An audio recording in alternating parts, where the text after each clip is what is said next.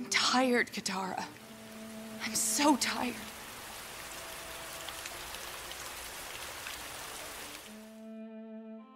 Korra alone shares its name with one of Avatar: The Last Airbender's best episodes, Zuko Alone, which followed Zuko's journey into an Earth Kingdom village, rediscovering who he is and his identity. Korra alone shares the same DNA, especially considering the use of flashbacks. However, in Korra's case, these flashbacks fill in the gap that make up the past 3 years since her fight with Zahir. Korra alone delivers what is, in my opinion, the series' greatest episode, one that even rivals the great episodes of The Last Airbender. And this is why it's my favorite episode of the 2012 series. Looking at the parallels between Zuko alone and Korra alone, in its minute details they are similar. Both Zuko and Korra venture into unknown territory, appearing much different than they normally do. As stated, it's an episode that's heavy on the flashbacks just as Zuko alone was. However, on a larger level, these are both journeys of characters who have lost and are trying to find their identity. The very first scene of Korra alone is her looking at her broken reflection, which symbolizes the state of her mind and her body, fractured.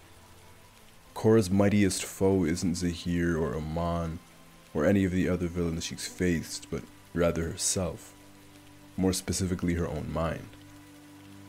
As she goes out onto the street and sees a version of herself that has been stalking her, evil Korra as I'll call her, a figment of Korra's mental illness, who appears as how she was when she was fighting Zahir. This was a version of Korra that was almost primal, the darkest and most dangerous version of herself, an avatar without restraint or compassion, one could say the former Korra. And as the citizens gather around her trying to help her, they don't realize it's the Avatar, and it really settled for me that this has been a unique journey. Further, this is replicated when she encounters the merchant. Aang was recognized everywhere he went, often praised and most of all needed. But the citizens don't even recognize Korra, the girl who wanted nothing more than to be needed. I can't state enough how much Korra reveled in the idea of being the Avatar, along with the fact that the Avatar isn't in stellar form mentally. This takes a toll on her. And as the episode continues, it takes us back 3 years prior, shortly after Korra's fight with Zahir that left her paralyzed. And after weeks of not eating or sleeping, weeks of depression, it's so clear how the young Avatar has changed. This is the girl who was once so passionate and bold. Korra was on top of the world. Korra was so strong. But when she cries in her mother's arms, when she's on her bed reading the letters of her friends, Korra looks so dejected and defeated. This is the Avatar at her lowest. And her frustration reaches its peak when she yells at Katara for not being able to heal her, which has shades of Aang in the desert. While the stakes might not be as high or as pressing, for Korra it is. This is a girl who bent 3 out of the 4 elements when she was just a child. Walking, running, bending have all become a part of her DNA. Korra isn't ever just Korra. She is the Avatar. She is a bender. And so her lashing out at Katara is out of the helplessness that she feels. Much like how Aang felt, having all the power in the world but not being able to find his friend. I'm sure Katara saw the young helpless airbender in the desert in that moment, one that needed her guiding hand. And Katara in this episode really displayed her signature heart and compassion.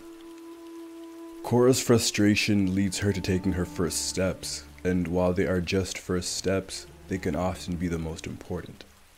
But what this episode does is go beyond physical treatment, and looks at mental health and mental illness. This episode showed the grueling and lonely path that is healing, because it is such a personal journey. Korra was only supposed to be gone for a few weeks. Those few weeks turned into 6 months, and later 3 years, and Korra still wasn't fully healed. Physically, she was a little bit weaker, her bending wasn't up to par, but that could be improved. For the most part, she was okay.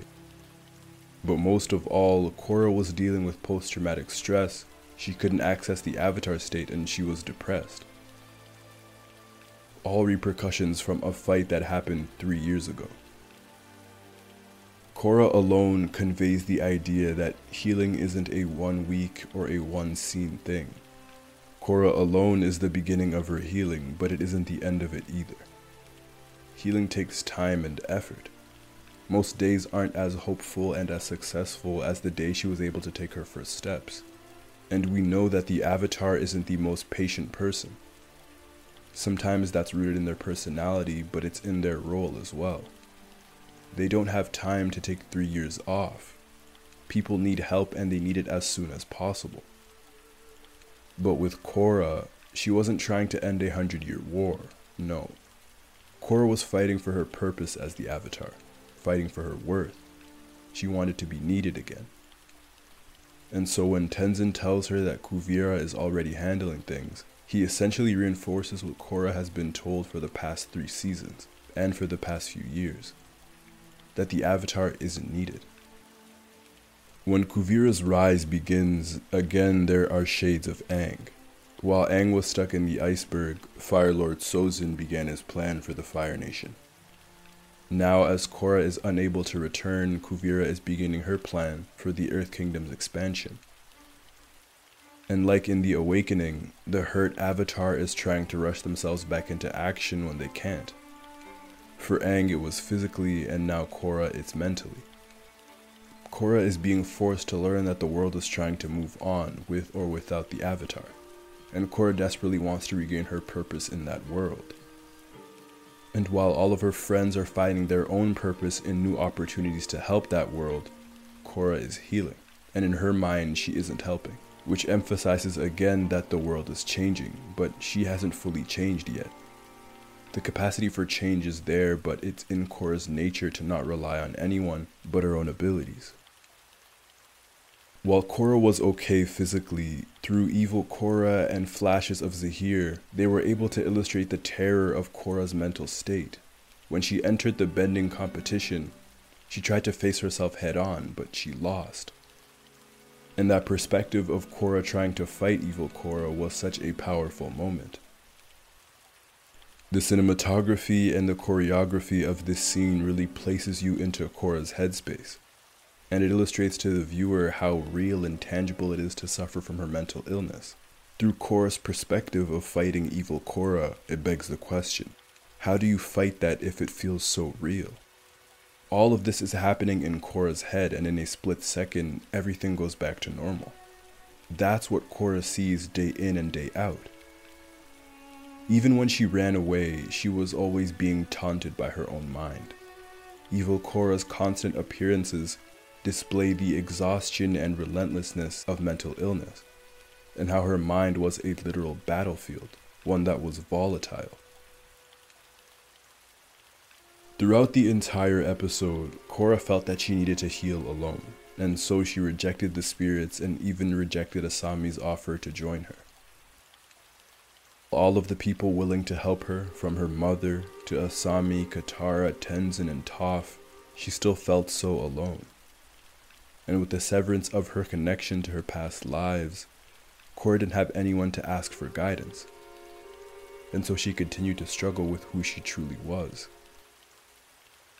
But she would eventually learn that she would have to rely on others, even her former enemies, to heal. She would learn that the Avatar is never truly alone. Korra in this episode also cut her hair and changed her clothes, to symbolize a new beginning, much like Iroh and Zuko did after being branded as traitors to the Fire Nation. The legend of Korra, when looking at it in comparison to its predecessor, something it lacked were these character episodes. Episodes like the desert, like Zuko alone, like the beach, that don't necessarily advance the larger plot of the world, but explores the inner workings of their characters and how they react in certain situations. But Korra alone managed to do both of these things, and the outcome was one of Avatar as a whole's greatest episodes. In classic Avatar fashion, it was able to tell a beautiful story, one that felt so much longer than 22 minutes. It was able to evoke great amounts of emotion and set up the rest of the season, all while managing one of the best moments of the series. the reunion of Toph and Twinkletoes. Korra alone marks the beginning of healing, the beginning of Korra and Asami, and the quest towards balance, humility, and compassion. Korra alone is the beginning of Korra's quest towards a renewed confidence. Korra alone, through her perspective, made me understand mental illness just a little bit more. And considering all of these points, Korra alone truly is, in my opinion, The Legend of Korra's greatest episode. Nice to see you again, Twinkletoes.